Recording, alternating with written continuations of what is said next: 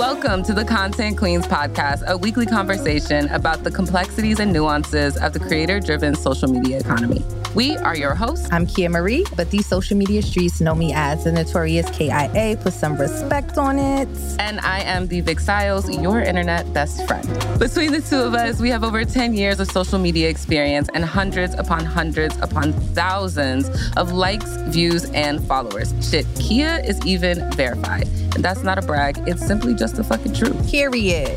Our platform exists to inform creators, new and old, about the bounty of wealth and growth opportunities in the content creator industry and simultaneously share the best practices for your careers to have longevity just like ours have. Content Queens is an amalgamation of your favorite talk show segments featuring high-profile guest interviews and discussions on current events, all while exploring the most pertinent issues in today's social media climate. And the forecast, the word of social media is scorching hot and isn't letting up anytime soon. As new classes of creators continue to ascend into the ranks of the creator economy, there still maintains a lack of decorum and transparency on both the brand, agency, and even the influencer side. But we're here to fix that.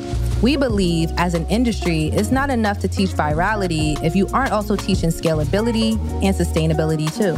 Insert your content queens. But it's not just our wisdom that we're sharing. This season, we're inviting a handful of seasoned guests and some of your favorite creators to share their experiences and best practices on how to thrive as an online creator.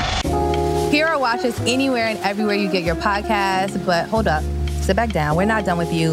Hit that subscribe button now so you won't miss a minute or even a second of what we have in store for you. For now, this is Content Queens, where content is queen. Yeah, yo, Vic is in rare form right now. I need y'all to, if you're not watching the YouTube to get the looks, like what are you doing with your life? Because she got makeup on. The girl got lashes.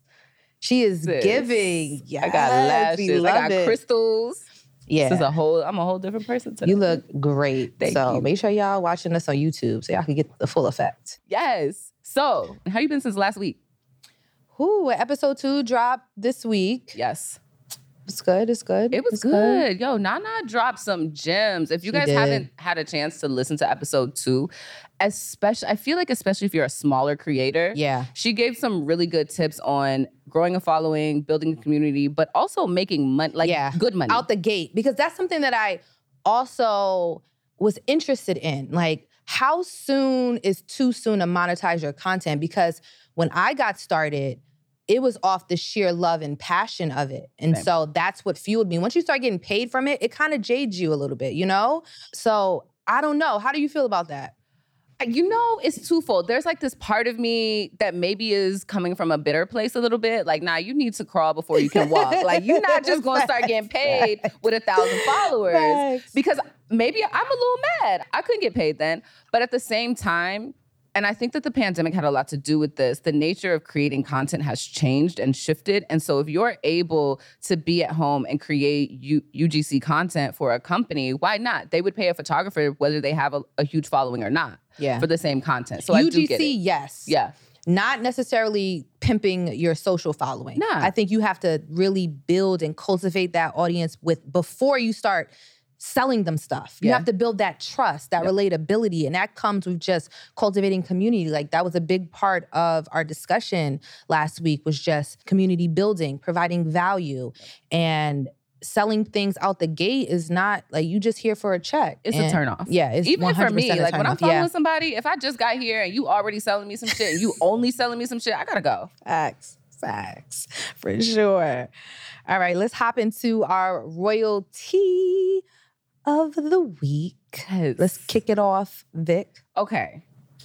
So, Instagram came out with this feature where creators, and I need to look because I'm not sure if it's just creators or anyone is able to hide specific words from the comments. And I found this out recently because I did a campaign with Schmidt's Naturals. It's a deodorant campaign. It's a year-long partnership, which is super dope.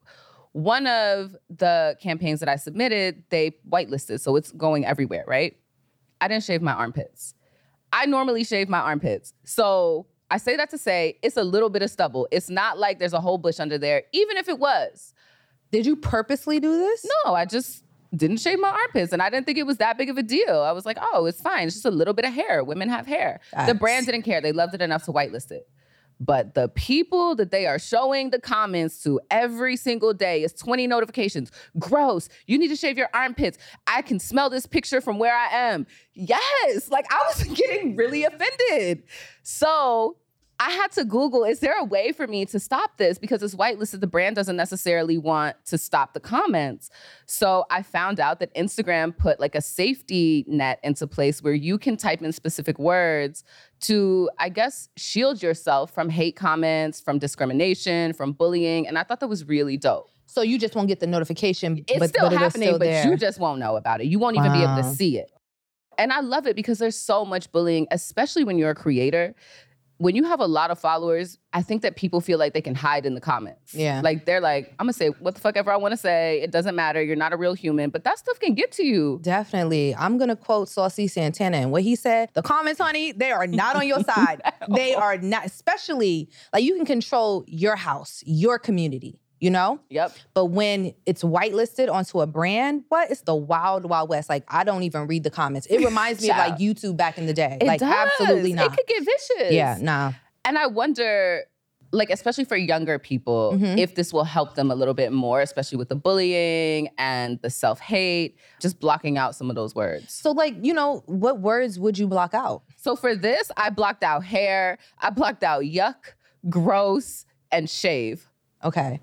And so just generally speaking, what do you think are some words that, you know, younger people on the app to protect their mental health should block? I think it depends on the creator, right? Okay. Like, if you're an LGBTQ creator, maybe you want to block out any homophobic comments. A lot of my comments, because I would go to the people's pages, a lot of them were white people from the South.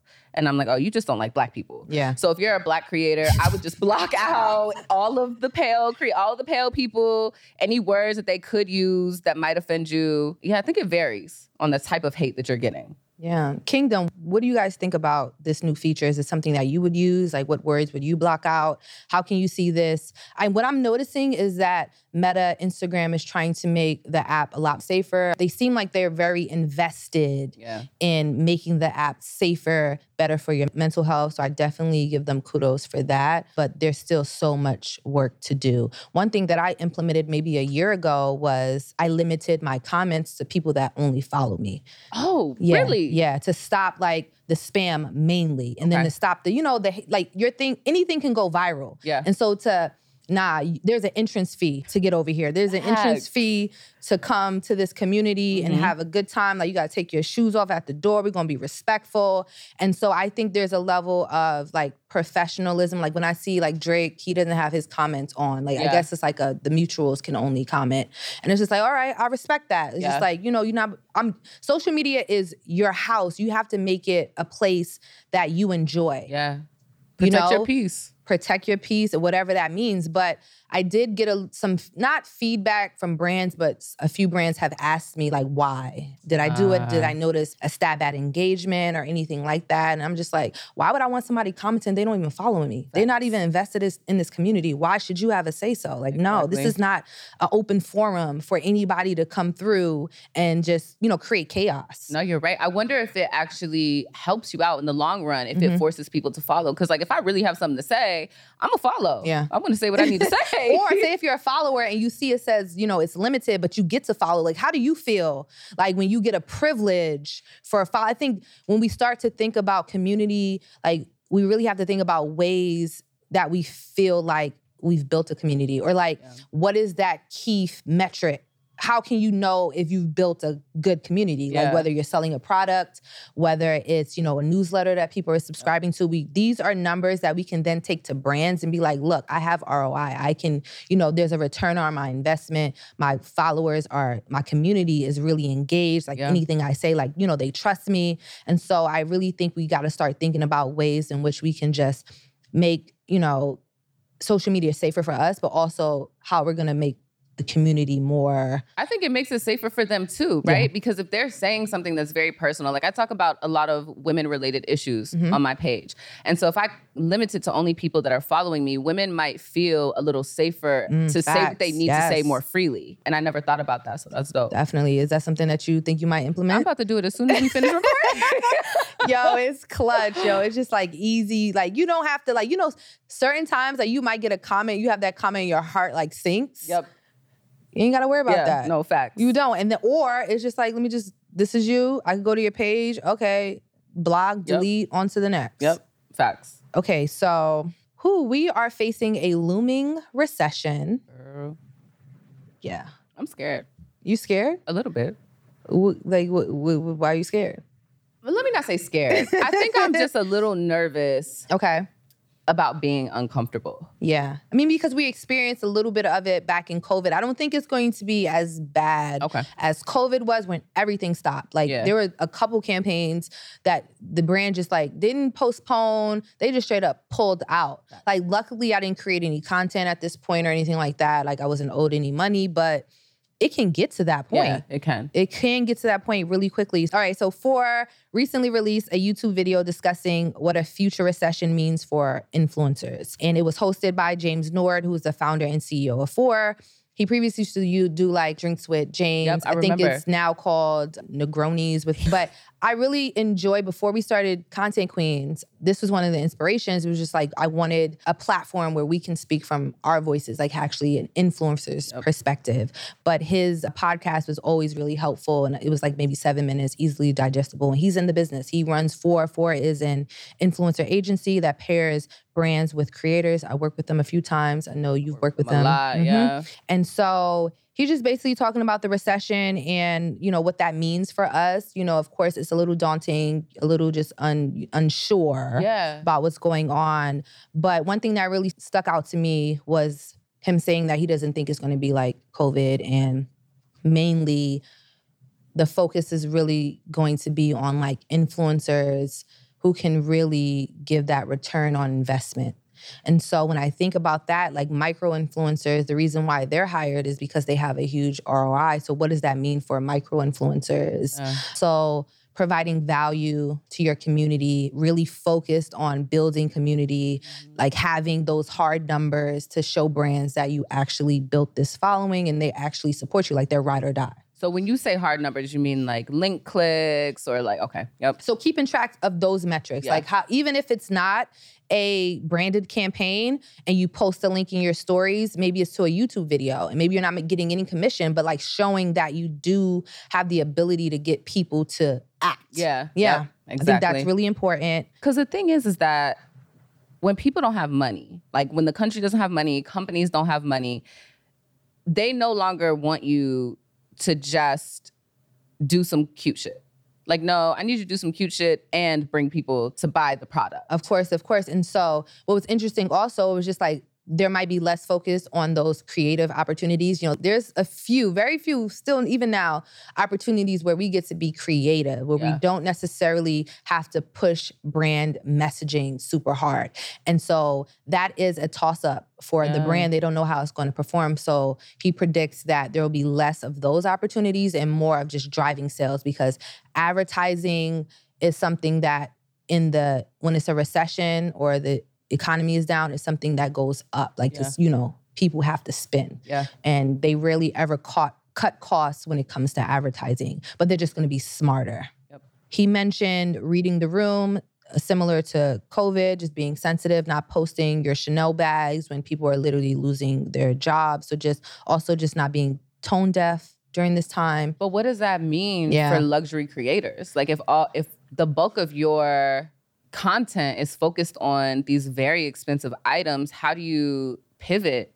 How do you pivot that? I don't think I would pivot because my audience is probably into the same things I'm into. And so that's not going to change. Yeah. You might lose some followers that aren't able to purchase these things and you might get some blowback on some certain things. But I think then, you're still your community, So if you out the gate, like if you normally don't post luxury stuff and now you want to post it, I don't think now's the time to post it. And I think there's a way to post luxury content without being super tone deaf, not flashy and not, doing, how people do like, I spent $100,000 in a day. I don't think those types of it, like don't flaunt your wealth in that way, but unboxings and things of that nature, what's in my bags, like, subtle ways to flex the wealth without it being so blatant and in people's face. I think that would be a great way to still do luxury. What else? Oh, there was another really interesting thing that he mentioned. He was like, if the brand is a public company, look up the stock prices because that can tell, how the brand is doing, especially if you're in a long-term partnership. Yeah. You know, I don't know if you ever been in a situation, but I spoke about being in a situation where the brands went bankrupt and I never got paid. It never happened to me, but it happened to a homegirl. Yeah, same thing happened to her. They went bankrupt in the middle of her campaign and she never got that money. So that's something I'm definitely going to start implementing. I do Google companies, but I don't specifically look for their stock prices. Yeah, I never would have even thought to do that. Yeah. So any publicly traded company, look up their stock prices and see how that's going. What do you do? Like, is there did you take legal action? Could you? They don't have any money.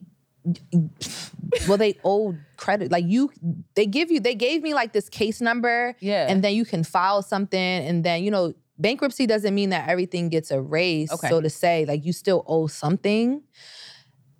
But I never went through with it. Like, I had with management and stuff like that. I was like, you know what? Charge it to the game. Charge it to the game. Something bigger and better is going to come. Like, even though it was a good opportunity, it was fun. It was just like, yo, I mean, you can't really learn from that situation. Like, it happens. Unless you're like upfront with the money, give me my money up front. Yeah. But nobody's going to do that. Nobody's doing that. But yeah, I feel like, speaking of, like, we here at Content Queens, you know, we have the ability to banish anything and make royal decrees. So the net 30s. It gotta go. The net 60s. The net 90s. You playing in my face. Net 14. 2 weeks. Because whoever you are issuing the check, you definitely are getting paid at least on the 1st and the 15th. Yeah. Yeah. We gotta, that net is a setup.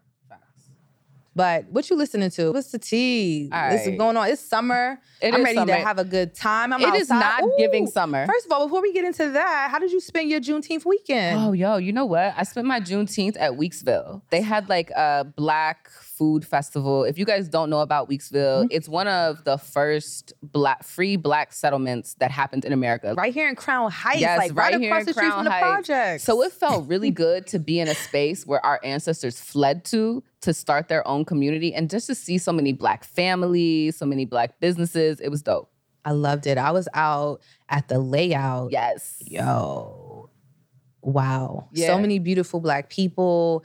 It was amazing. It was amazing. Like, everybody was having a good time. It was good energy. Like, I didn't feel like, especially because I am a highly sensitive person, I can feel when there's tension. Like, all I felt was love. All I felt was peace. Like, I could smoke my weed in peace, not feel like looking over my shoulder. Like, it was a lot of us, but like, I felt safe. Yeah. You know? Yeah. Because you knew the intention. Everybody's coming here to celebrate Blackness and community. And, you know, you could feel that. It was dope. That's dope. Listen, if you guys are anywhere like in the Northeast next year, please be in Brooklyn. Yeah. One thing that I'm noticing, because I asked some people, like, how did you spend your June? They was like, oh, it's this and this. And I was just like, why wouldn't you go to a pop? Like, that's something I would plan. I would be like, I'm either in LA, I'm in New York, I'm in Chicago, I'm in like Miami. I'm where there's a lot of Black people. But one thing that did stick out to me, it was just too much going on. It was so many events that you didn't know where to go. And so it was just like, I wish in the future we would come together and maybe have like an official weekend where we have official events. We got sponsors behind us. So it's not we're pulling people in so many different directions that we can go and support one another, really pull those. Like, what is Juneteenth about? Like, how are we going to move forward? Like, it's about community, ownership, and, you know, growth and like pouring money back into the community. But if it's sprinkled in all these different events, you know, who's it helping? Yeah. So I would love to see like an official weekend here in New York where we just have all these members. It's a festivals, it's food festivals, it's parties, it's all these things. And you can just like bingo card, like check it off your list, a scavenger hunt. Facts. I love that. Somebody make that happen. You make that happen. You the event organizer. I be having ideas, but execution, nah. I'm good. Content Queens 2023. Speaking of, you know, Drake dropped his album on Friday. He did. And how do you feel about it? You know, it's all right. I love it. I know. You know, I love me some Drake. Yo, the dance, the energy, it's just like, we want to have a good time. We're tired of the somber pandemic tunes, the vibes that's just having us down and being alcoholics and addicts. Like, no, we want some stuff we can dance to. Like Cardi said, like, we want to be in a club. We want things that we can dance to. So Drake creates a house album, I'm here for that. I've been playing it on rotation. It's like a playlist. Like it is. It's like a play. You just have a good time. So I'm definitely, if this is the era of ushering in feel-good music, I'm here for that. Because I want to have a good time. I don't want to think about my sorrows and all that kind of stuff. I feel that. I do feel that. I think that like there's a part of me that, because Drake does this, right? Like he'll come out with like an Afrobeats album, or he'll come out with this new house album. And I'm like, what about the people in Baltimore that's been making house music for 20 years? Did you shout them out? Did you give them credit? Did you work with them? Did you collaborate with them on this album? Because they created that genre of music. That is really theirs. Mm-hmm. Even like in New Jersey, I think that they also have like a house music. And like, so there's some hoes in this that's house. What I'm saying. There's some hoes in this. So I just would like to hear or see artists. I'm done with you. Yo. I would like to see artists like collaborate with the OGs of those genres. The Baltimore house music, that was an era. And when I was in high school, what? You catch that mean dub. Listen. Speaking of house music, Beyonce also the queen with a new song. With a new album. She's coming out with a new album. Yes, that's why Drake did a surprise album, surprise release, because he knew the queen was coming. So the Beyonce of rap was just like, all right. It's now or never. It's now or never, fact. So what are we thinking? The song, again, I want to talk about these mystery boxes. Because you have mystery boxes. Yes. And people buy them without knowing what's in it. Facts. And so Beyonce is coming out with this, essentially a mystery box. Ooh. We don't know what's going to be in it. We do know that there's a CD in it. And I'm kind of mad at the CD. Why are you mad at the CD? Who the fuck well, you got a CD player? But you're the one that's always talking about print this, print that. What about CD? What about CD? Nobody has that. But it's for nostalgic purposes. Computers don't even have that. But it's for nostalgic purposes, I'm sure. Like what I'm getting from this era, the what is it, the Renaissance era, it's giving disco, it's giving dance, it's giving have a good time. One thing Beyonce does really, really, really well is her motivational music. She creates music that's affirming, that makes you feel good. Yes. And so I think she's tapping into that feeling, that nostalgia. Like that, I see the disco references. I see the dance. But why couldn't it be a record? People collect records now. Okay. People got record collections. I don't think I've ever met a nigga in 2010 that got a CD collection. Well, I definitely have a whole sleeve with all my CDs in it. But what you play them on? I don't play them. I like looking at the album. I like be like, yo, when this came out, like how you feel about art, but also the art booklets. Yes. That I will be here for. Like, You're right. So are you buying it? No, I'm going to save that for the Hive. Okay.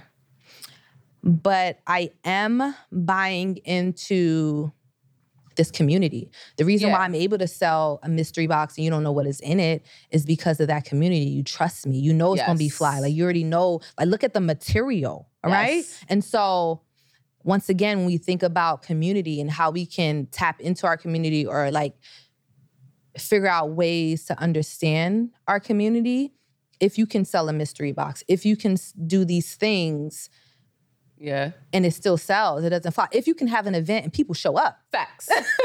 More than 5 people, because that's hard. I just think, because I wonder if like she or her team goes to Twitter, because Black Twitter, Black Twitter be of course, in there. There is some research. But they not having it with the CDs. Oh. Black Twitter not happy about what the CDs. What they saying? They like, no, sis. Ain't nobody playing CDs no more. I also don't know the price of the box. But I also don't think that it matters because it's Beyonce. I think that she has created such a fan base and such a following. And like you said, her work is such quality that whatever she releases, the Beehive will be happy with. It could be some gum and a wrapper. And they would be like, this came from Beyonce. It's gold. And I think as a creator, that's what we should all strive for. Yeah. To at least have such a cult following that no matter what we give them, as long as it's quality, they'll buy it. Yeah. There's a book called Superfans. And have you read it? No. In the book, I read it a long time ago, but in the book, he says, you don't need to have 100,000 followers, viewers, whatever. What you need to have is 100 people that will spend $1,000 on you a year, which isn't that much in the grand scheme of things, like $100 a month. And we all spend $100 on some shit we don't need a month. And when I read that, it really made me understand the power and the value of having a cult following, even if it is small. Yeah. Even with Nipsey Hussle, he was able to sell his CD for $100. Yeah. And people bought it. And it's also believing in yourself. Yeah. Like, not, we live in an era where it's fast fashion, everything is $9.99. It's like, no, stand by your $500 dress. Yeah. Because that's how much a garment should cost. Exactly. That's gonna last. Yep. Yo, first things first, before we even get back into this conversation, subscribe to our YouTube channel. We are on the road to 1,000 subscribers and more, but definitely give us a follow because we're, like we said, we bring in the production all the way up this season. So show us some love. Vic, do you have any travel plans for the summer? I do. Where are you going? I am headed upstate a couple of times and I kind of want to go to Queens. I found this like really dope Airbnb that's like on the water in Queens. It doesn't even look like, it looks like it's in Holland or something. Wow. Yeah. So out of the country, no, but within the state, yes. Same. I want to like do more. Like New York in the summer is unbeatable, so I do not want to leave. I don't want to go too far. Yep. Like I'm going to LA this week, but like I maybe want to go upstate, go to the Hamptons. I really want to go to Martha's Vineyard this year and Wait, Nantucket. can we do that together? Yes, I've never let's do been. it. Let's do it. I heard it was like the Black Hamptons. It is, and there's so Really? much culture. Like, Okay.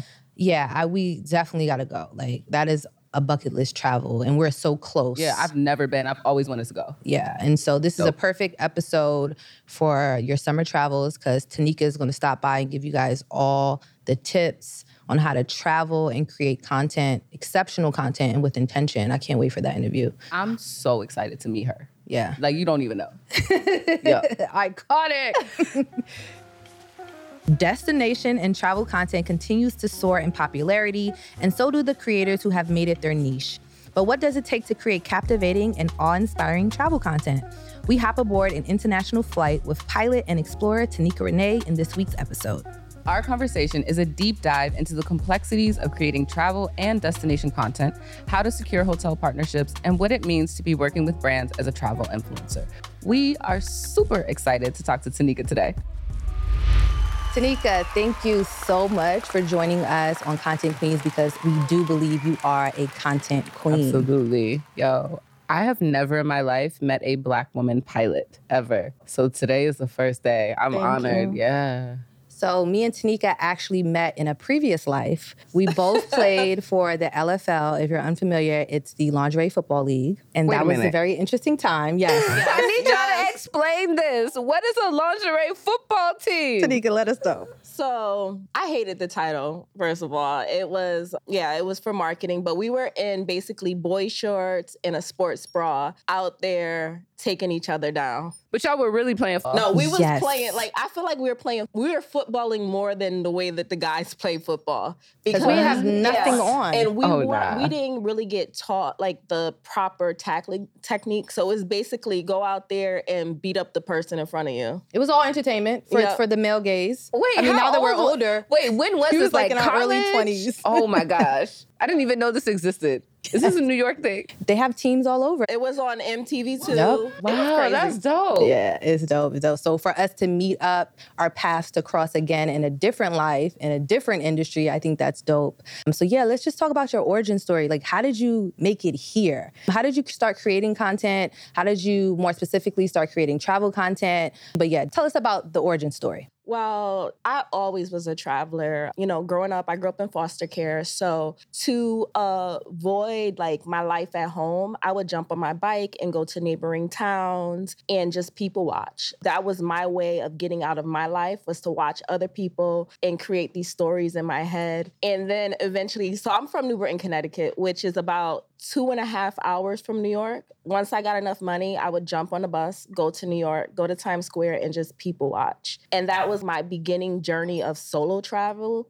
And then as I got older, I took it international and started exploring and people watch and really getting to know the culture. So when did you start creating content intentionally? Like, when was that moment? Well, so I went through a really bad breakup. And it led me to go backpacking through Southeast Asia. Like, I was at a really low point. I was suicidal. I didn't care. I just was like, I don't care Asia at that time seemed so foreign. I never like traveled that far and I didn't really know anyone that traveled that far. So I was like, I'm just gonna go. If I get lost, whatever happens out there, I didn't care. So I packed a backpack. My family thought I was crazy. I left Thanksgiving. Yeah, I took a flight. My flight was at like midnight, Thanksgiving night. I told my family bye. It was, to me, mentally, I felt like that was my goodbye. My life is over. I'm leaving. I went to Asia and I found myself. And I documented and I shared what I was going through. And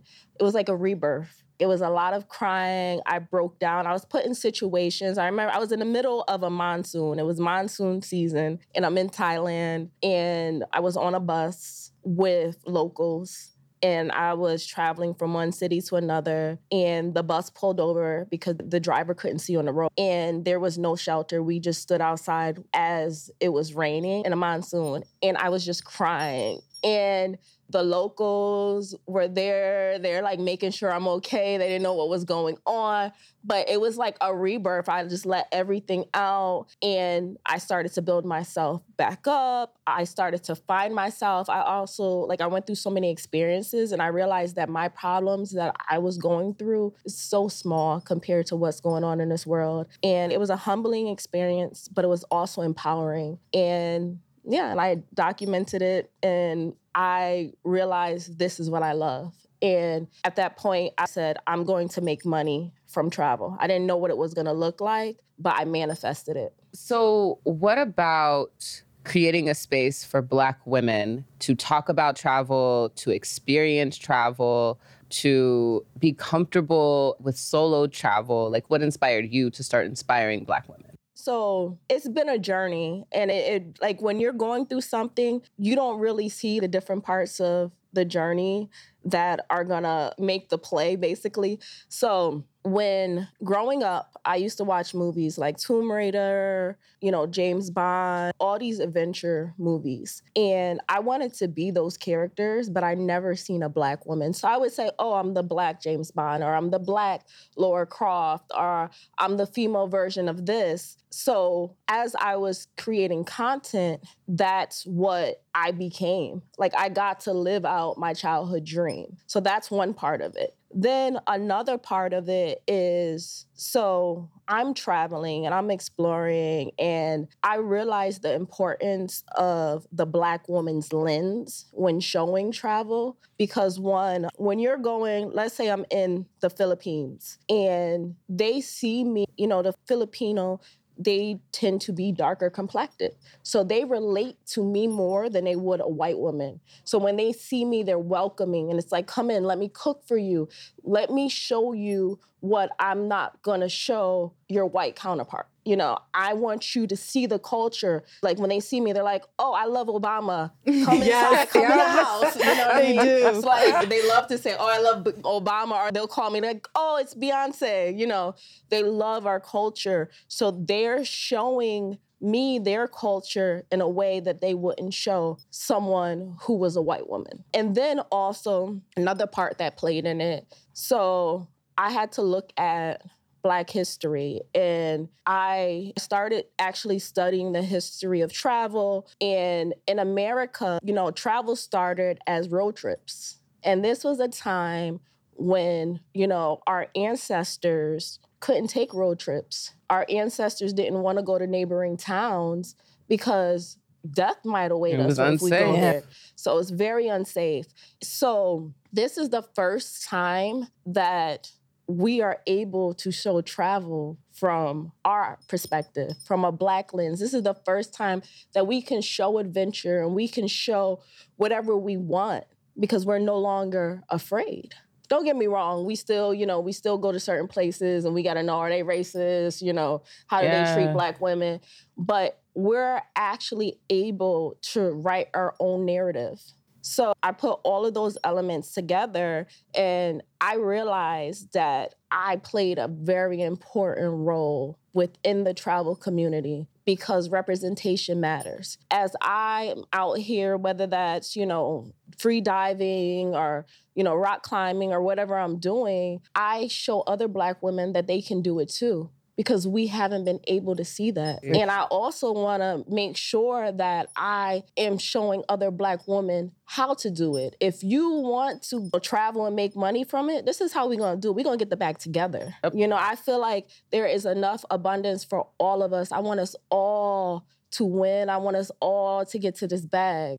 Yes. And you create amazing, dope content, dope visuals. Like, you were one of the first amongst like maybe a handful of Black women that were sharing their travel content and actually being a travel influencer. So I think you definitely pioneered a wave of Black women wanting to travel, one, and then also wanting to document that experience online. Thank you. Thank you. You talked a little bit about safety. Let's talk more about that. I am a solo traveler as well. I prefer it to traveling with other people. And it's one of the questions I get asked often, like, how do you ensure that where you're going is safe? And I found that sometimes doing research online is a little difficult. My first solo trip, I went to Cuba by myself. And I was reading all these blogs, watching these vlogs from white women saying, oh, I feel unsafe. The men are so loud and they're just very aggressive and yada, yada, yada. And so I went there expecting that to be my experience. Girl, I got down there and it was honestly like walking down the street on a sunny day in Brooklyn.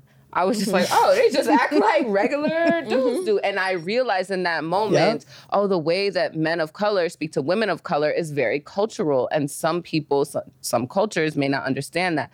So how do you research a place, a city, a country to know if it's safe for you as a Black woman?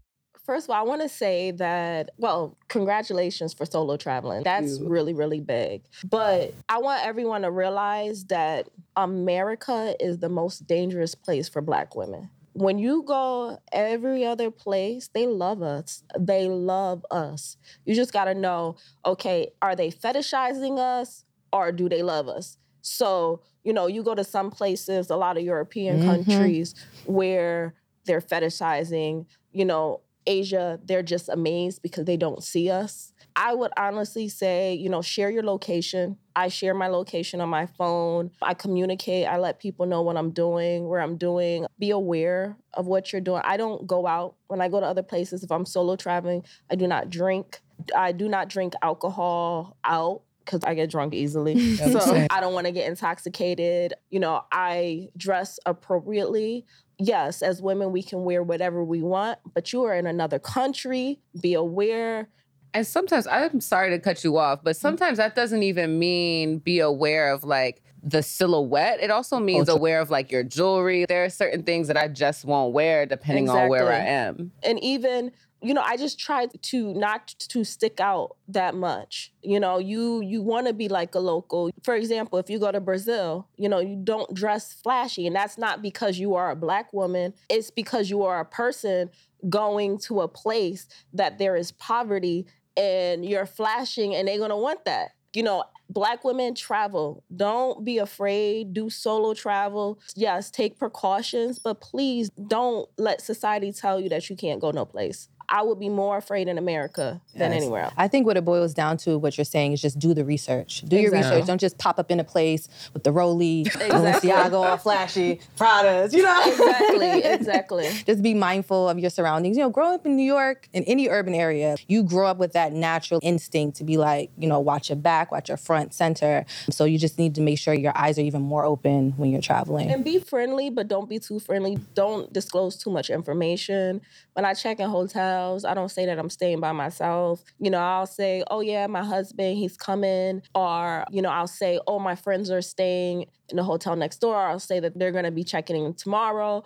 You know, I don't disclose too much information. I don't tell anyone that I'm traveling by myself. Let's talk about disclosing information online and privacy online. You know, us being influencers, we get DMs all the time about people wanting to work with us. You don't know what's real, what's fake, who has an ulterior motive. So how do you go about vetting creatives that you work with, specifically the photographers? When it comes to photographers, so one big tip. So basically, I work with a lot of tour guides. So you know how when you go to the airport and when you come out in a country, they have the tour guides. So I'll pull someone and be like, listen, okay, I know that's your rate, but I'll give you this rate to show me boom, boom, boom, boom, and make sure you get the best pictures. The tour guides, they got the best angles. They know what to give you. And usually that country, they have a tourism board and they'll have a ID that basically lets you know that they're approved by that particular country. With photographers in different countries, it's hard. It's hard just working with photographers and videographers in general. You know, sometimes they overcharge you. They try to hustle you. They don't want to give you all your images. I will reach out to other influencers or people that they work with to see, like, what is your opinion? Do you recommend this person? I ask a lot of questions. I over-communicate. Like, if you're not answering my questions, I'm not going to work with you because I don't know you. You're a complete stranger. And I'm going to be by you. I might be in a swimsuit or whatever the case may be. So I want to make sure I feel comfortable. I usually fly out a photographer. If it's for a campaign and I want to make sure that the content is of quality, I'll fly my team in. But definitely tour guides. Yo, facts. Even like the people that host the excursions, I've had them take my phone and be like, no, stand there. Let me do it like this. Because they know when the lighting is best. They know everything. You just tip them. Yeah. Yep. So let's talk about the places that you go. How do you decide what country or city you're going to go to? And then once you're there or before you get there, how are you choosing what hotels, Airbnbs, or resorts to stay at? So I'm going to sound crazy right now. When I say it's divine, it's divine. Like, sometimes I'll have a dream and I'll see a place and then I'll go and I'll Google it and it's a real place. So, like, a lot of the places, they just come to me. I don't know, it sounds a little weird. No. But they just come to me. And then there's places that, you know, whether it's on Pinterest or Instagram, I see it, I'll save it. And then, you know, it'll magically just manifest. I might get hit up by their tourism board or opportunity comes. I don't like cold destinations. I do want to go to Iceland, but I don't like cold destinations. So I try to stay away from cold. I love me a nice beach. Yes, to give body, yaddy, yaddy, honey. I don't like, girl. I don't like cities, but I like cities with culture. So, and then I want to experience from a local. So when I say culture, I mean culture, AKA from the Black lens. Yeah. So, you know, and I might find that by my cab driver. I might find it from, you know, going on Instagram and searching hashtags. I also search like Black in whatever specific country. I never thought about that one. That's dope. I Google, I do searches, and then I'll find names of people, put that in Instagram, DM that person. I want the culture. Like, I want the culture. I want to see the diaspora in places that you wouldn't expect it, whether that's a Honduras or Peru. I just went to Peru, and I got to meet, like, the Blacks in Peru, and that was dope. So then my next question is, how do you balance doing tourist things versus off the beaten path things? Like, you seem to have a pretty good mix of nobody's ever heard of this or been here before. I'm going to go here and show the world. And also, these are things that people want to see typically when they travel. So I prefer off the beaten path. The touristy places are usually where the sponsorships come in. So the touristy places are either they reached out to me or I know that this specific place, they sponsor influencers. I prefer off the beaten path. I want to go someplace. Like I said, I want to experience the culture. I want something that has a little character.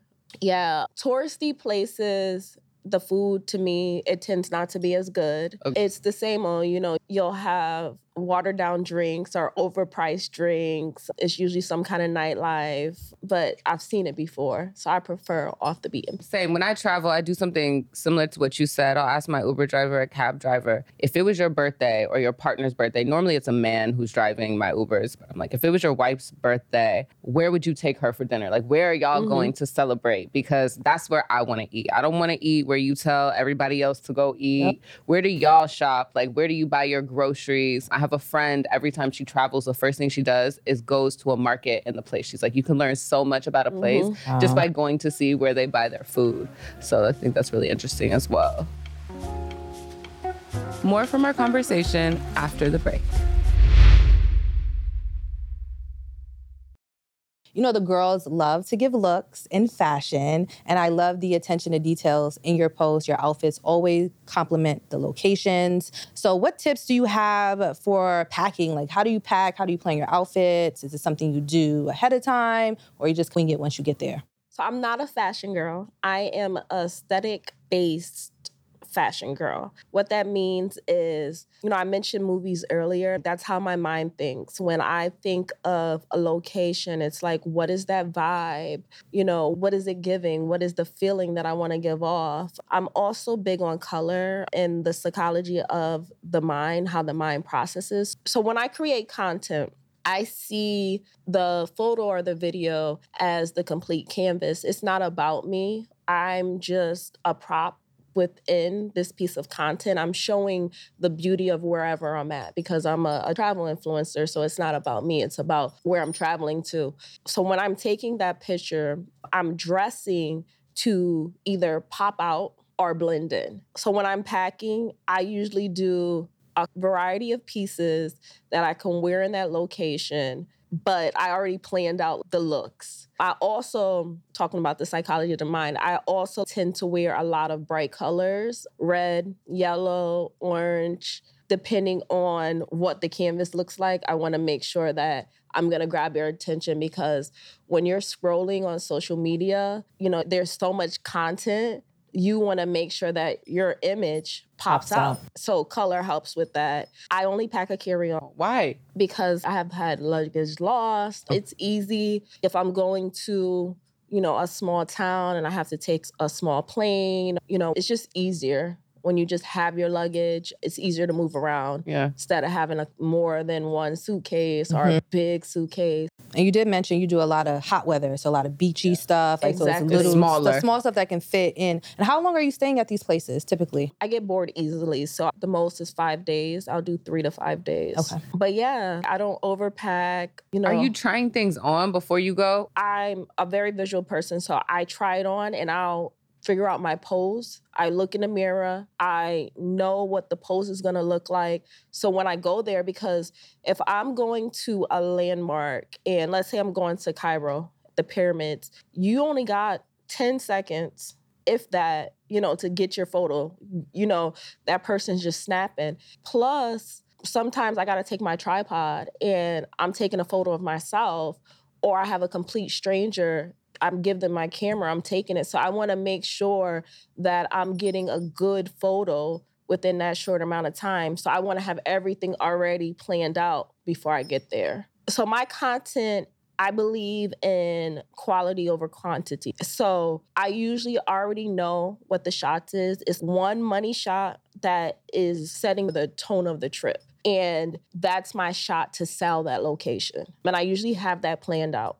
So as I'm exploring, I might find other unexpected spots and then I'll take that photo. But I already know if I'm going to Egypt, you got to get a picture in front of the pyramids because that describes Egypt. Yeah. So then if I do it, I don't want to just show it the way that everyone is doing it. So I might find a hotel and you see the pyramids in the background, or do it on a boat with the pyramids in the background. And that's the shot. I'm putting all my intention. I take that shot. Then I go out, I explore. If I feel like getting stories, I get stories. If not, but I want to be very present and exploring. So I have that time that I'm dedicating to getting great content.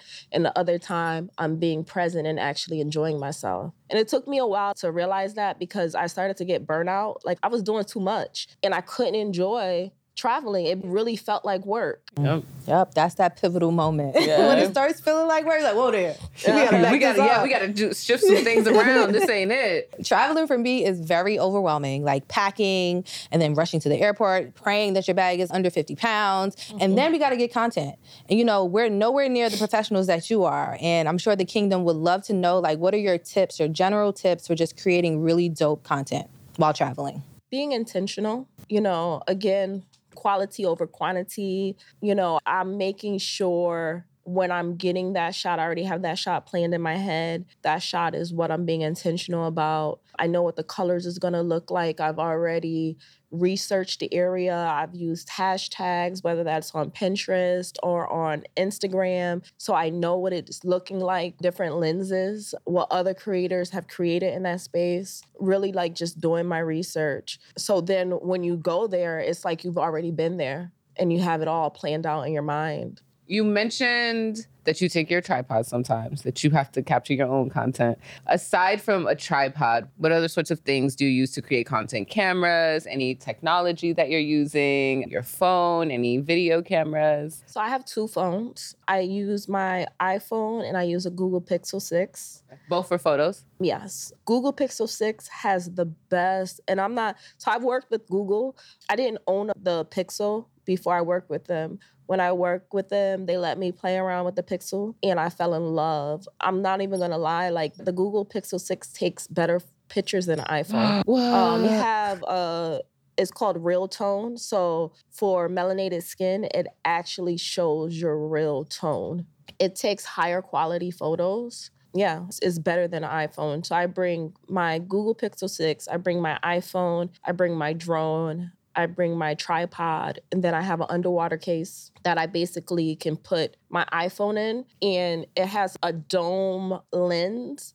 So that's how you get the underwater, overwater shots. Yeah, because you got a video where you're like swimming underwater, but it's showing like a little bit of the waves over water. And I was like, how the hell did they shoot this? That was shot on a phone? No, that was shot with a camera. That was shot by Andre. He's an amazing photographer, young, like amazing photographer. But he's the one who actually put me on to the case. Wow. So with that case, I can take that same quality photo using my iPhone. And that's what I bring. I have a clicker with my tripod to take my own photos. Any other like DSLRs that you bring with you? Wow. No. Okay. No.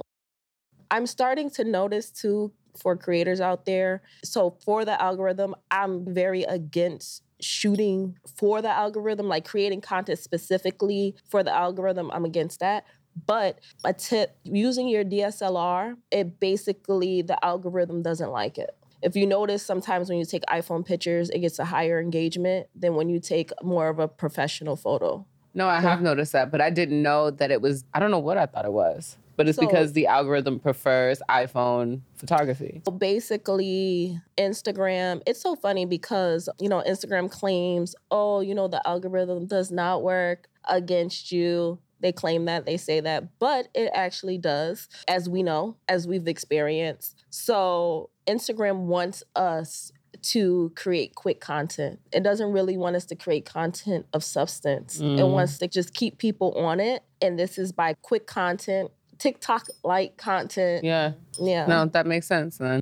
Let's talk about what you use to edit your photos. Do you use Photoshop, Lightroom, your phone? Like what apps are on your phone? So I use Light Leap, I use Beat Leap, I use Video Leap. And this is on your phone? Yes. So me, because I'm pushing travel, I do not believe in having overly edited photos or overly filtered photos because I want true colors. So I might increase the intensity of if the water's blue. I want it to be a very vibrant blue. Or if the sky is clear, I want the sky to be very vibrant because I am showing the destination. And if I throw a filter that makes it like a brown color or whatever, it takes away from the visual. Yeah. Now, you mentioned getting a stranger to take your photo. Any tips? Like, that sounds so scary to like just approach a stranger and be like, can you take this photo for me? Like, how does that work? So when I have a stranger take the photo, when I hand them my camera, I actually show them the frame that I want to get. I say, see, look at this. Can you make sure you get this in and show them the frame? I also put my phone in live. So with live, you can turn that photo into a video and you can also select more than one photo. So with live, it's like a circle with dots around it. I'm trying to like visualize it as I say it. And when you go into edit mode, you click on that circle with dots and then you can basically select which photo you want to be within that video. So you have more than one option because sometimes, let's say they take the picture and your eye is closed and you just search and then you'll find a picture with your eyes open. Also, so for me, I'm giving more of a mood. So it doesn't have to be perfect. I don't like looking in the camera. That's just my preference. Us either. Yes. It's more of the mood. It's not about me, so I don't have to be looking in it. Like, I'm just giving you an aesthetic and a mood. I'm drinking in front of the pyramids. It's not about me. The pyramid is behind me. That's what you want to see. Yeah. So it doesn't matter what I'm doing, and then that helps because then when the person's taking it, I don't have to be perfect. I think that's how you approach it, but that's not how it's received. It's received as like art. Yeah. Like it's thought. You might say it's not about you, but it's very much about you. Because somebody can take the same exact photo, we've seen it probably, but as much detail and thought that you put into the content that you create, it shows through the final product. So as much as it's like, oh, it's alive, if my eyes was closed, like how you just make it, we understand because it's just easy for us. But the finished product is always something amazing.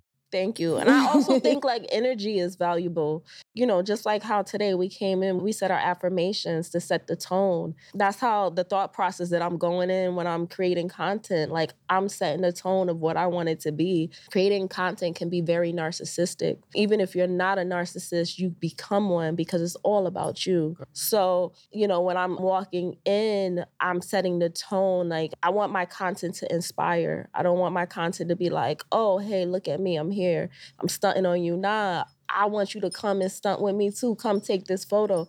So it's like setting that intention before I press post, or as I'm taking it, I'm mentally saying my affirmations as I'm taking it so that energy can be placed on what I'm doing. And it's felt, it's felt in the photos. It's also felt in the captions. Don't come across as, look at me and look what I'm doing. The caption comes across as, look at this culture, this identity that I've discovered. Now you come discover and take part in this as well. That's what it feels like. So you're doing a good job at getting your intention across.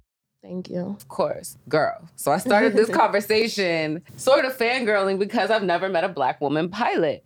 Can you tell me why you wanted to be a pilot? What was that process even like for you? Were there any glass ceilings or barriers because you are a woman, because you are Black?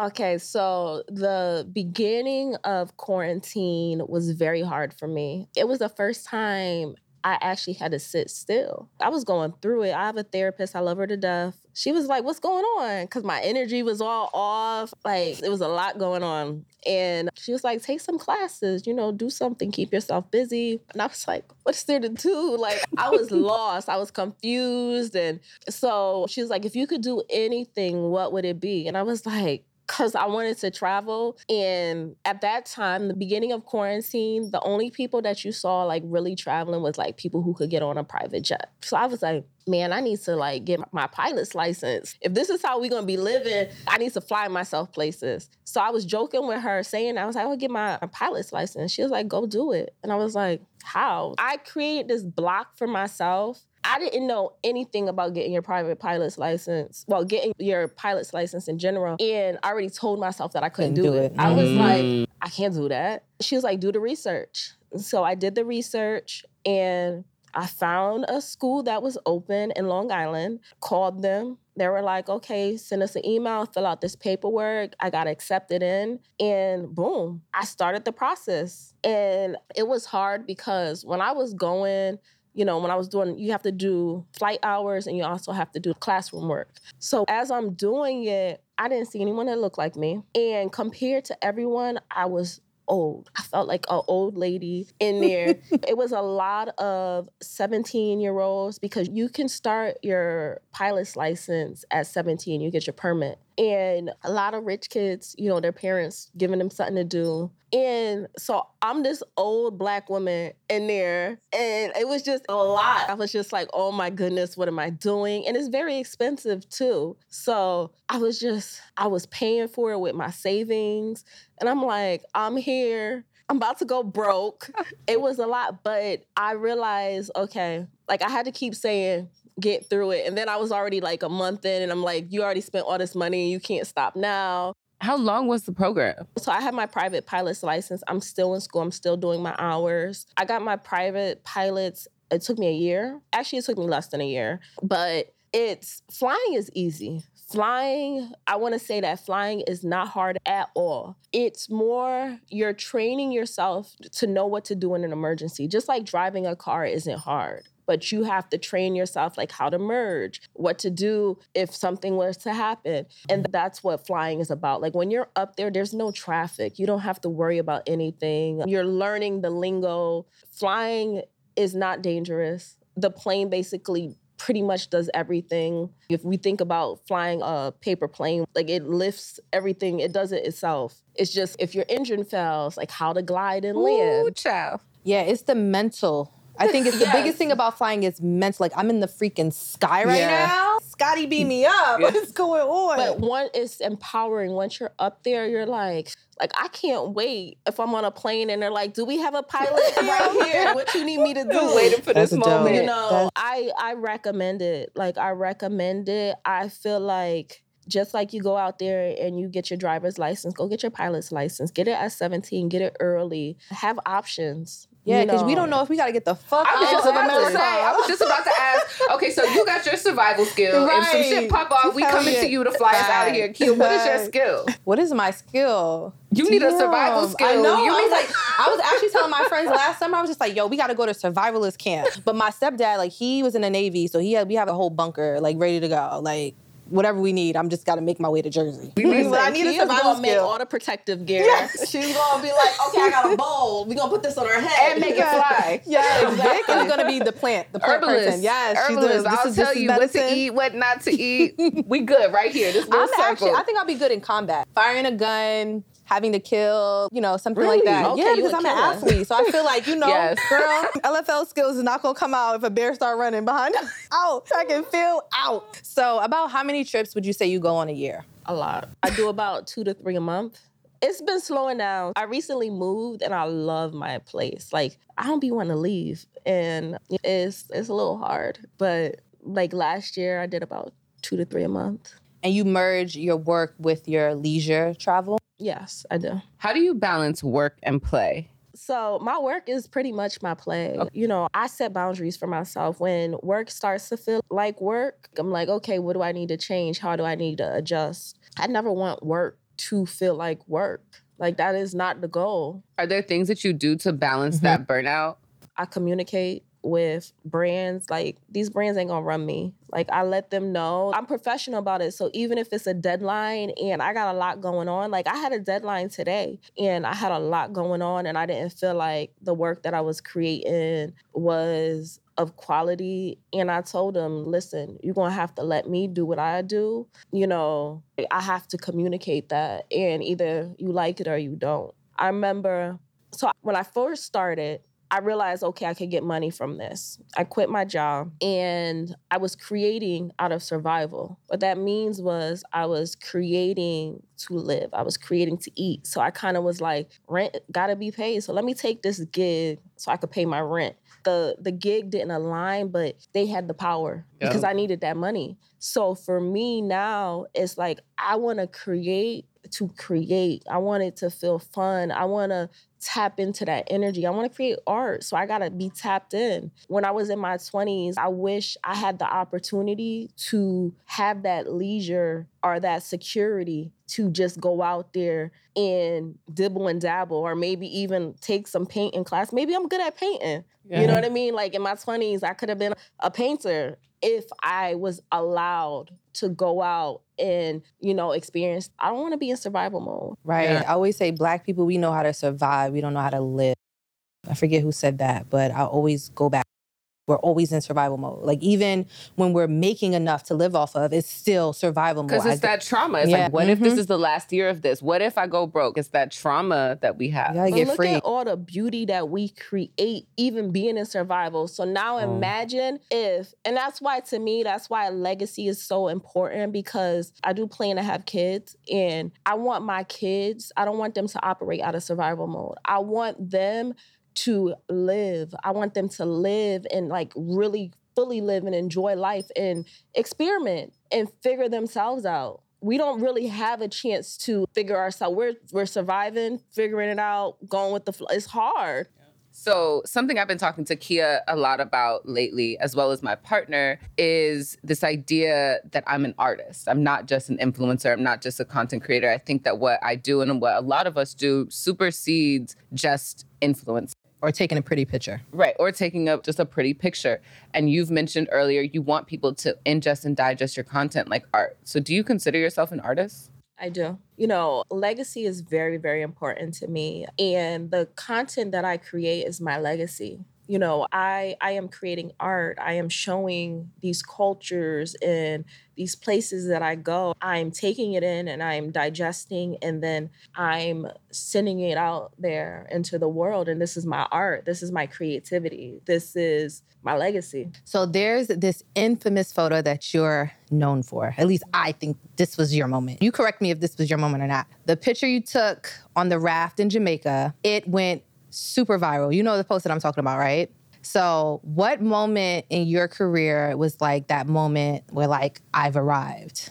So it was a couple of moments. So first, it was a journey of loving myself. And that was when my first solo backpacking trip. And then sharing that on social media. Then once I was on social media and I started to realize that these platforms are making billions of dollars off of our content. They're basically pimping us. So then I was like, all right, I need to make money from this. If I'm going to be spending so much energy on this, I need to make money from it. That's also the Capricorn in me. Because, you know, we also, if I'm doing something, I got to make money from it. Facts. So then I was like, all right, how can I make a lot of money? I like analyzed everything. I'm like, okay, the more followers you have, the more money you could demand. I was like, all right, how can I level up? The first piece of content that I created was I went to Trinidad. I was on a beach in Trinidad because I wanted something to go viral. I never had anything going viral. I had stuff that did numbers, but nothing that went viral. So my intentions was to make this piece of content go viral. So I went to Trinidad, worked with a Trinidadian photographer. I was holding a Trinidad flag on the beach, and I wanted to create a sense of pride amongst Trinidadians. So I took that picture. I talked about the beauty that I felt while I was in Trinidad. And so many Trinidadians took that picture and reposted it because it created a sense of pride. And the picture, it did numbers, it did go viral. Then I was like, being Jamaican, I was like, I did that. So now I got to represent for my country. So I was very intentional. I was like, if that photo, at that time, I might have had like 18,000 followers. And that Trinidadian photo did like 30K. So it was like, okay, that's viral. So for Jamaica, I actually created a plan. And I was like, I'm going to make this go super viral. So I took a picture holding the Jamaican flag. It wasn't the picture that you were talking about. So I took a picture holding the Jamaica flag, and I reached out to different, I would consider them influencers, different people. You know, I was commenting on their page to draw attention to my page because I wanted them to repost it. And they got no traffic. It got no buzz. And I was like, oh, I failed. I thought this was going to be the Jamaica photo. So I go on a raft and... This is the same trip? Yeah, same trip. I go on a raft. At this time, the raft, nobody knew about the raft. So I was going visiting family. I wanted something to do. I wanted to highlight something. It wasn't even like a big tourist attraction at that time. It was something you could do, but it wasn't like big how it is now. So, so I go. I had a Jamaica bikini. It was actually the same bikini that I wore in that other picture. I had the Jamaica bikini. Didn't even do my hair. Then I was just there. Took a picture, and when I looked at the picture, I was like, "Oh, this is fire." I wasn't sold, and I was like, "This is fire." So when I posted that picture, everyone that I have reached out to, everybody reposted it. And then it just took traction. And as I was doing that, I saw it taking traction. So I like set my affirmations. I set my intention. I was like, okay, this is taking traction. I wanted to do numbers that is never done before. I want everyone to feel this and feel inspired by Jamaica. And it took off. I believe in finding equations. I call them equations. So I figure out what parts of the equation is going to get the results that I want. So that was my equation, and that was my equation for years. And it was also the original algorithm of Instagram. So in order to go viral on Instagram, all you needed was like 10 people to repost you, and you'll be on a popular page. And it was easy to go viral. Yeah. So you brought up an interesting point about authenticity, one, but then also having intention. See, the reason why the Trinidad photo went viral, because you were authentic. Like, you didn't go in there really thinking thinking like, I want to get something. Yeah. You wanted to lift other people up, provide value to other people. When you did the Jamaica, it was all about you. I want to go viral. You know, you wasn't really thinking about the audience. But then once you got stripped of that, you just like, whatever, I'm on this raft, I'm chilling, hair not done, very authentic. And that's the one that went viral. So you cannot recreate those moments because those are those moments. You're living in the present. Exactly. Yeah. Yeah. What did that do for your career? I think that was the moment that I got known for travel. It was a moment that I had a lot of travel lined up. So I'm very big on, I call them waves. Again, I believe in quality over quantity. So now, like when I'm creating content and when I'm posting, I post in waves. And then I'll take breaks and I won't post anything. So that started a wave, and I kept that wave going because I had other trips going behind that. And it was content that people have never seen before. So the wave, like I rode that wave for a while. And I became known as the girl in the Jamaica bikini on the raft. Of course, like with anything nice, people have to pick apart. It was such a divide. Everybody was loving that photo. But then, of course, it was a moment where it was just like getting picked apart. Oh, people don't like this because of this, or it's only this way propped up because of the person behind it. And it's just like, how do you deal with the negativity online? So I was hurt. I had people accuse me of being a prostitute because I don't think there was influencers at that time. That term wasn't created yet. It was 2017. So, It was still very new. So that hurt me because it was such an emotional experience. And then for people to go and they see that I travel to these places and be like, oh, who's paying for it? Or she's a prostitute, or and it hurt because it was just like, yo, like me being an empath, I was just like, I put so much emotions into this. And then I got thick skin, and it was more about, okay, what is this teaching me? And I also realized that I can't make my content about myself. It's about inspiring others, including others in the process. That was my intention. I wanted to inspire. So I wanted to make sure that's what my content was giving. You know, people are going to talk. They always are going to talk. But being aware of the message that I'm sending in my content, one, but also ignoring the haters. And what are other ways that you create those boundaries online for your mental and emotional health?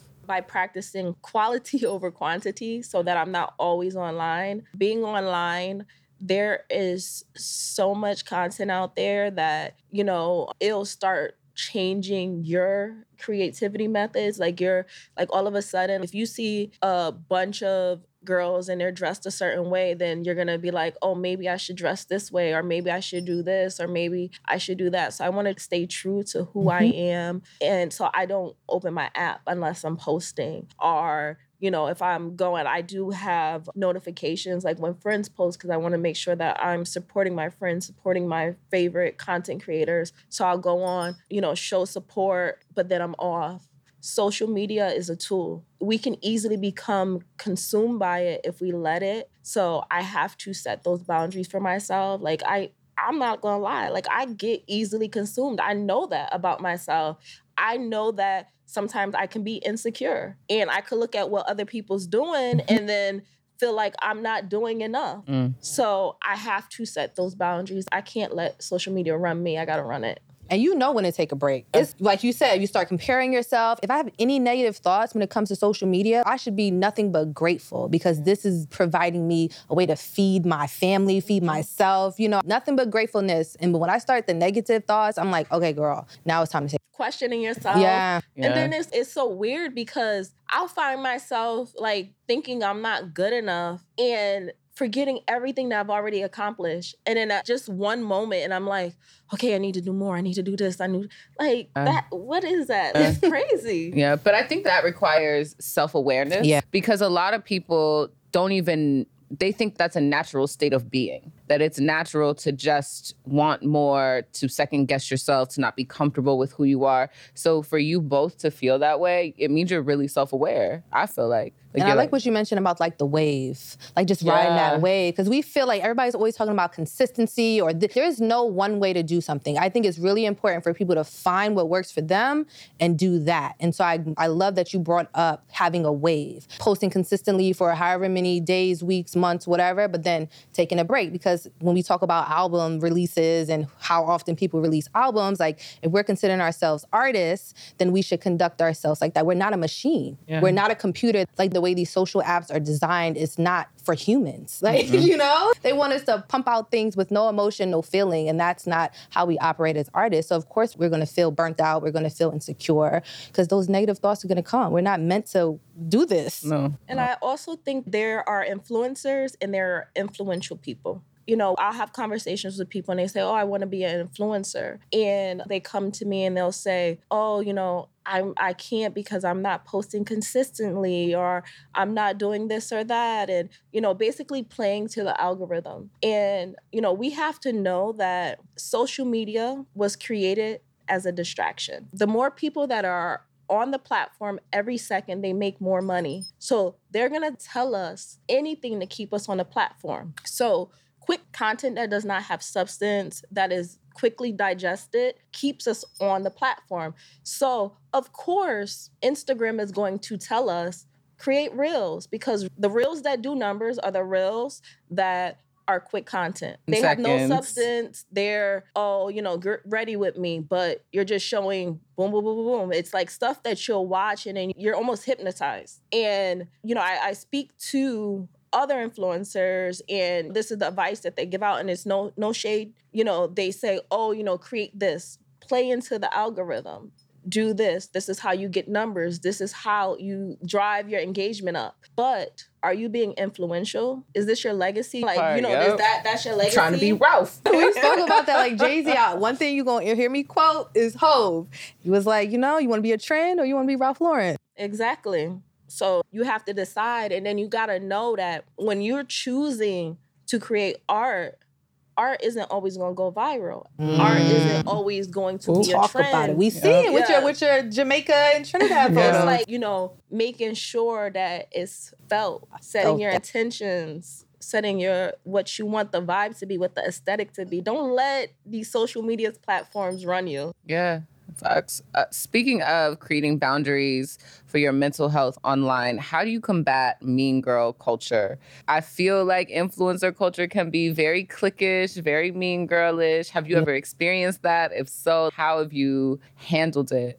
Let me just say, we Capricorn, so I don't know if her experience is similar to mine, but I don't get into none of that, really. Speak to it. It was hard in the beginning because I realized that I had a problem with validation. So I'm at the point now that when I feel away or if my energy is off, I'm like, what is this teaching me? I stop taking situations for what it looks like and analyze it as, what is it teaching me?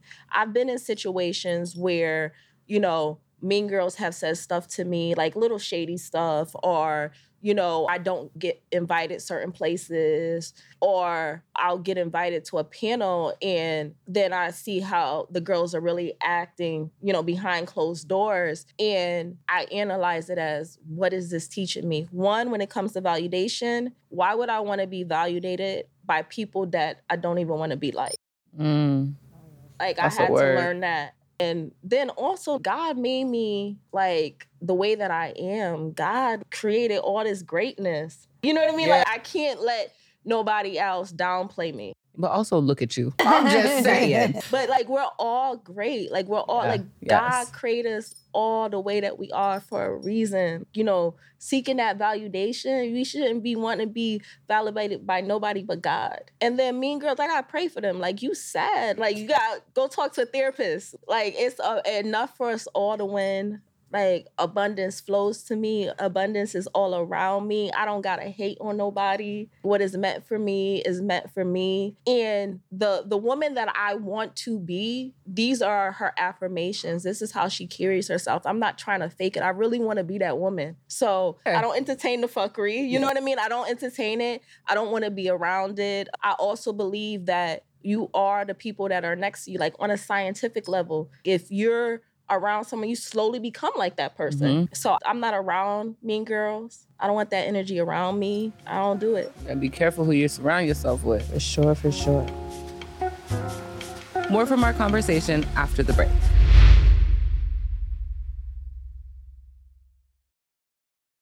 So the kingdom wants to know, needs to know, how do you make money as a travel influencer? Is it brand deals? Is it hotels? What are, I guess, a few key ways that you make money as a travel influencer? So I'm a hustler. You have to look at it as, okay, how can I package this and make it sellable? And then, so I do a lot of pitching. I hate cold pitches. I hate, pitching to someone where I don't actually know that person. I'll let y'all in on one of my secrets. So what I do is I have a newsletter that are just for brands. And I'm constantly keeping them updated on what I'm doing, whether I'm going to a certain country, everything that I'm doing. And within that newsletter, I package it as sponsorship. So that could be clothing, that could be sneakers, that could be anything. All of these things, you can place your brand here. Oh, I'm going to Costa Rica. I'm making sure I'm sending that out to the tourism board of Costa Rica. Hey, would you like to partner? What do you want me to highlight? How far in advance do you do this? Sometimes it's short notice. Like it might be like, hey, I'm going on a weekend. Or sometimes it's months in advance. Sometimes it's a year in advance. It varies. And then it might be like a place that I want to go to, and then I'm sending out to see who bites on it, to see if I can actually do that location. But yeah, everything is pitchable. Researching brands, knowing what some of their passion projects are, seeing if anything aligns. It's using your imagination and making things work in your favor. And being aggressive. I take people in marketing, I take them out to dinner, because they gonna give me money. So I don't mind spending money on you because I know I'm gonna make that money back. So, I make sure that I treat them good. I have relationships. It's a girl, her name is Sahida. I big her up. She got me my Google deal, and me and Sahida have known each other for years. I did a lot of stuff for her that a lot of people would have charged, but she looked out for me and she advocated, she fought for me. And it was that relationship. A lot of people would have just been like, whatever. I built a friendship with her. I got to know her. And when she had the chance, she took care of me. I think that is extremely important. There's always this creator debate. I'm not doing nothing for free. I'm not, no. You need to pay me my worth versus put in the work, pour into people. And when they have it, they will pour back into you. Exactly. Now, do you have a manager? I don't. I need a manager. Okay. So how have you been managing all these years? Don't know. You're so organized. Yeah. So I worked at agencies. I did have a manager at some time. And so the agency was more for me to learn. I needed to learn certain terminology. Like this game, they'll take advantage of you if you didn't know. So I signed with the agency. And within my contract, I needed it to be fully transparent so that I could see the terminology in the emails. I learned how to negotiate from them. I actually learned that my rates was too low. I learned so much from them. It was a bad deal. They took a lot of money, but it was worth it because, I got all of that knowledge. I think influencers, a lot of times, we don't know how much we're worth. I didn't know. I was asking for, I'm embarrassed about how much I was asking for. And then working with the agency, I was like, oh, wait a minute. That's how much? Now I'm asking for triple times what I want. And then we're going to figure it out. Yep. In your experience, what would you say hotels or just brands in general are looking from travel creators? One, community. I worked hard to create a community. So when I'm pitching to hotels and tourism boards, I show them, like my community, they trust me. They're going to these places because I told them that it's safe. This is a brand you should fuck with. You know what I mean? Community, great quality. You don't have to have a lot of numbers. If your quality is good, that hotel, that tourism board, that brand is going to want to work with you because content is key right now. Everybody needs content. So before we wrap up, we want to talk a little bit about community building and a few of the projects that you have going on. So first, can you talk to us about your Take Flight program? What is it and why did you create it? Take Flight is, so basically when I was going through aviation school, it was lonely. I didn't know anyone. I didn't have anyone that I could ask, advice or if I was doing it right or even funding. I paid for everything out of pocket. There are scholarships and there are resources out there, but I didn't even know where to look. So Take Flight is a community where we're giving each other tips. We're helping each other to get through. We're helping each other study. We're letting each other know what to expect. It's the community that I wish I had when I started school. Is it just for women? Is it just for people of color? Is it for everyone? It's for everyone, but it's a lot of women. And yeah, it's mostly women, but it's for everyone. So tell us about the Global Citizenship Mentor Program. So the Global Citizen Mentorship Program basically helps content creators create content, showing all my tips and tricks on the terminology that you need to use, how to get photos, how to create viral content, making sure that you're creating art. I create these programs because I know when I was trying to figure it out, I wish I had programs like these. So the programs that I create is helping others to do what I do, but they don't have to make all the mistakes that I make. So I hear you're launching a residency program. Yeah. Tell us more about that. So I'm originally from Connecticut. And when I was trying to figure it out, I would come to New York and I would crash I wouldn't even call them friends. It was like girls that I would meet out that I became cool with. And then they're like, oh, you're coming to New York, crash by me. And these weren't necessarily like healthy environments. So basically, I just completed a space where if you want to come to New York and you want to create content, you want to explore, figure it out, I am, through my Teach One, Teach Many program, I am providing scholarships and funding to sponsor people to come through. That's beautiful. I literally, all the stuff that I went through, I don't want others to go through it because I know how it felt. And I feel like, you're supposed to reach back and you're supposed to help others. What's the application process? Do you know yet what the application process for that is going to be like? So I know what I want it to look like, but legally I have to it's so much that I have to do because I plan it to start at 18, but it's legally I have to make sure that everyone's protected, even on my end. Yeah. So I'm figuring that out, making sure that I do it the right way. I want to be just come. My house is your house. But yeah. No, that's going to be dope. That's really special. How else do you see your career evolving? What else would you like to be doing with your talents and skills that you've accumulated on this journey? I want to buy a plane. And I had this moment. So I want to buy a cargo plane. I want to compete with FedEx. So this is a goal. And it seems like this goal is just, how am I going to do it? The plane that I want is $40 million. That means I got to get $50 million. And I had a moment where I was how am I going to do that? The woman that I am today there's no way that I can become that woman. So I had to really analyze my life and figure out what are the steps. And that's where I'm at right now, figuring that I don't want to have this doubt because I did feel myself doubting because it just seems where am I going to get $50 million from? But the way that the universe works is I was talking to my friend. He works at Bank of America. And I'm talking to him. He's like, oh, we have an aviation program. Bank of America is the only bank that has an aviation program. So I had to realize, why am I doubting myself? If God gave you that thought, how does the meme go? Something like that. If God gave you the business plan, and you gonna be he's gonna provide everything. So stop doubting yourself.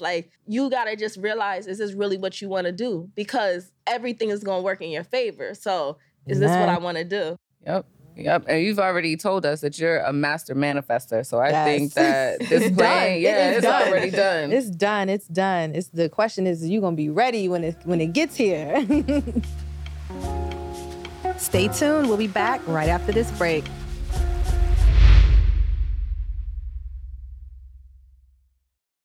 Okay, so here, this is the Content Kingdom. So we have the ability to make anything a royal decree. So what would you love to change about social media? What I would love to change about social media, one, stop being consumed by celebrity culture. Social media is a tool. Use it as such. Get some money off of social media. If you on there all the time, Yeah, right? some See money some off of ROI. social media. Yeah, don't let social media run you. I've been saying that all day. Like, don't let social media run you. Run it. You know, it's to show your creativity. It's a tool. Also, use your imagination. You know, don't think of it as the way that it's packaged. You can do whatever you want with social media. Now let's go into some rapid fire questions. We're going to ask you a question. The first thing to come to your mind. Top 3 destinations. Bali, Brazil, and the continent of Africa. Yes. What brand or creator would you love to collaborate with in the future? I would love to collaborate with Will Smith. Yeah, I think as a content creator, he's pretty dope. Yeah, he's definitely a content king for sure. Who should we be following on Instagram other than yourself? Ooh, follow anybody that makes you feel good. I feel like I can't recommend my people because my people are my people. Those are the people that inspire me. Follow people that, you know, are aligned with who you want to be. Are there any newsletters that creators should be subscribed to? That I love. Will and Way has a newsletter. Creatively, they also have a newsletter. All right, and lastly, what books should creators be reading? So I am an affirmation person. I big on Dr. Joe Dispenza because I believe in reprogramming our mind. You know, he has Becoming Supernatural. It's a good book. Who else? Abraham Hicks. Who else? I like any book that basically reprograms your mind. Every day, society is programming us to be sheep. And to be a creative, you can't be a sheep. Like, to be a content creator, you gotta, like, to be influential, you gotta be yourself. So, yeah, anything that helps you stay aligned to the divine. So, Queens recommending Queens. Who else should we have on this podcast? Ooh, my homegirl, Shaniqua, Simplicity and Style. She has a great story. So I recommend her, and I want y'all to go in. I want you to tell her story. Like, she's an amazing person, a sweetheart. I'm not saying it because she's my friend, but like she lives fashion, you know, and I think she's definitely make a great guest. All right, now let's celebrate. Firstly, how can the people find you? How can we stay up to date with what's going on in Tanika's life? TanikaRenee.com, Instagram, Tanika Renee. Yeah, the usual. Twitter. TikTok. I'm not really on TikTok. I'm going to be on TikTok. I'm trying to figure out how to authentically be on TikTok because I want to do what's authentic to me. I don't want to do what everyone else is doing. I'm not trying to, Nah, I feel that. Are there any career highlights that you would like to toast to? Ooh, toast to figuring out how to make money traveling. Cheers to that. More of that for sure. Tanika, it was a pleasure to have you on our show today. You have dropped so much wisdom and knowledge and grace and just brought a different sort of energy. Yeah. And it was much appreciated. Thank you. Thank you. You know, what you guys are doing, like, is amazing. Everybody has a podcast nowadays, and a lot of it is just, you know, entertainment. But this is packed with gems. You know, you're giving the people what they need, and I love that. Thank you. Thank you for being influential. Thank you. Yes. I literally got chills too. Yo, we about to change people's lives in here. Somebody listening is really about to drop everything and pack a backpack and move to Bali. So, and y'all could DM me if you need tips. Listen, no mean girls over here. Whatever you need, I got you. Ask me anything. Like, we're family. So Tanika, yo, that is my girl. I've known her for over 10 years. And to hear her talk about her experiences so eloquently, and she's like so calm, and everything's about energy and zen. Like, one thing that I learned was how important intention is when creating content. Like, she sets her intention when she goes to take the post, take the photo. Yep. She's like, I hope this, I capture this great content. It does amazing. I hope it does the numbers. And when she posts, she sets intentions as well. So that's something that I learned from the episode, was to definitely set intentions when I post. Same. I love the passion that she had. Yeah. It kind of like made me check back in with self. Like, you know what? This is a privilege to get to do this. I do love doing this. And honestly, she's so fucking beautiful. Yes. This is crazy. It's crazy. And she's so humble. Like, That's the part. she's always like, I'm serving my audience. Like, this is one thing I'm going to quote her. She said, it's not about me. It's about where I'm traveling to. Yep. Like when she takes these photos and like she's gorgeous, and most people are narcissists in this business. And so when you keep tapping back into self and tapping back into why you're doing this and who you're serving, I think that's another way that you really show your community like who you are and put them first. Yeah, exactly. And even if you follow her, you get that. You Yeah. can feel that from her content, and it's really dope to see. Definitely. And even when we talk about virality and, you know, her RAF photo that went Yes. viral, and then when she tried to recreate the moment previously, she also has another quote that she said. She was like, when you're choosing to create art, art isn't always going to go viral. Art isn't always going to be a trend, which is so important. Yeah. So the people who are chasing those virality, you know, things, like it's not an art form for them. It's the numbers. It's the engagement. It's an ego boost. It's also. yeah. But I think as an artist, most artists who create things, they just do it for the sake of it, for the art of it. And then fame or celebrity happens to come. Yes, that word. That's why we always say we're accidental influencers, because we just so happened to get the fame and followers. But we've always, from the beginning, was just passionate about it. I love this. We always wanted to share and give back, and that really takes you far. Yeah, for sure. it does. 10 years, 10 plus years. 10 plus years in the game. When you 10 years in, holla back then. All right? You know, I gotta quote JC again. We doing a mashup. We got to. That's mad funny. So, y'all have heard me talk about this before. You heard me talk about this before. Instagram is a fucking bully. Anything that they see somebody else doing, they're like, oh, you got that toy? I'm about to take it as mine. Oh, Snapchat, you think that people are going to stay there because you got these filters? That's cute. I'm going to make my own filters. So they have changed the layout to look like TikTok. I don't like it. How you feel about it? Okay, so we already know Instagram has deviated from the original plan. They already deviated. It was a photo sharing app of real life moments, and they've turned into a video app. Facts. So we know that authenticity and in the moment is not really at the forefront of what they're doing. Everything is so contrived and staged. And so having the ability to switch out your feed, like, nah, I don't know. Like, that goes against. I'm not with it.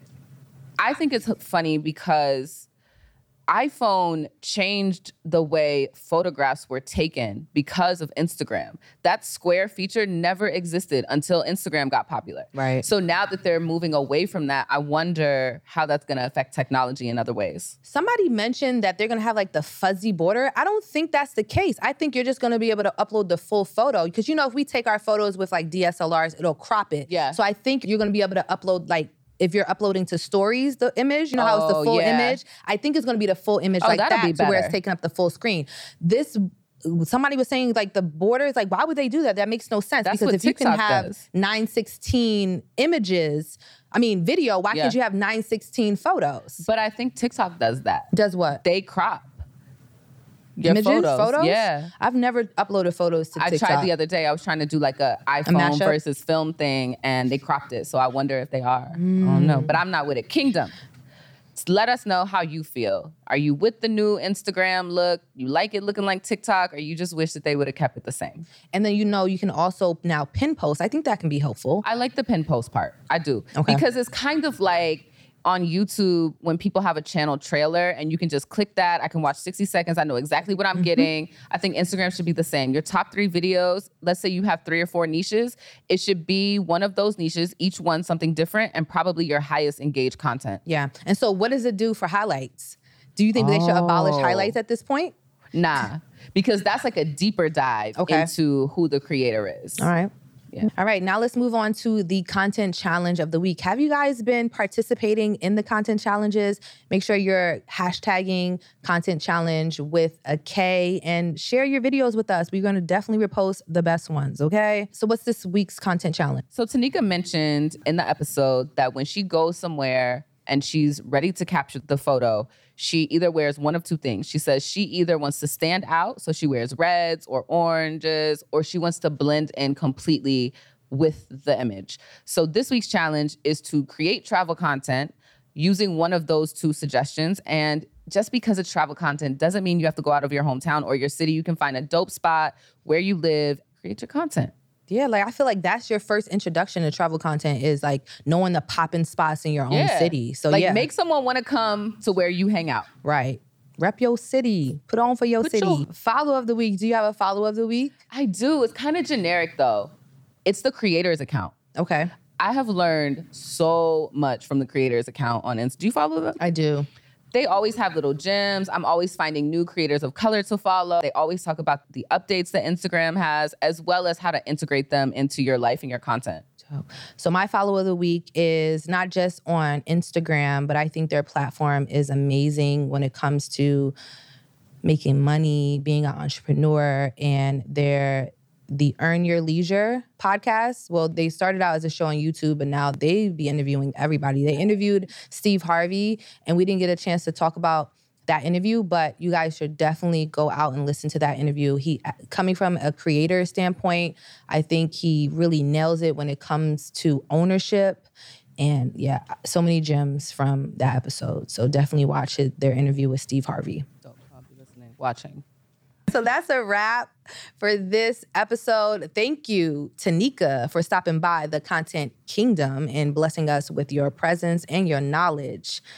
Kingdom, make sure you're following us on all social platforms at Content Queens and subscribe to our YouTube channel. We are on the road to 1,000 subscribers. And if you're really, really enjoying the visual aspect to this podcast, we put a lot of effort, money, time into bringing this for you. So definitely show us some love on YouTube. Thumbs up, comment, subscribe, share. Just get your life, all right? Email us, contentqueens@gmail.com. We are on every social platform that you could think of at Content Queens with a K. And as always, thank you, Kingdom, for rocking with us, for sharing your time and your energy. We hope that you learned something. We'll see you next week. Bye. We just want to take a moment to thank everyone for joining us in the Content Kingdom. If you enjoyed your time here, if you learned something, if you feel empowered by what we shared, please do us the honor by leaving us a 5-star review. Yes, we 5-star chicks. We need 5-star reviews wherever you enjoyed this show. That's right. If you're enjoying the art and the content that we put out, be sure to let the rest of the world know. Don't keep us a secret. Looking to keep this Content Queens conversation going, you can join our royal family on Instagram at Content Queens or on YouTube at Content Queens. And if you'd like to get in contact with us, please email us at contentqueens@gmail.com. That's a wrap for this episode. And until next time, see you next week. This is Content Queens, where content is queen. So wear that crown proudly. Content Queens is executive produced and directed by Frida Lucas. Mixing and engineering completed by Eric Aaron. Thank you all so much for joining us this week, and we'll talk to you soon.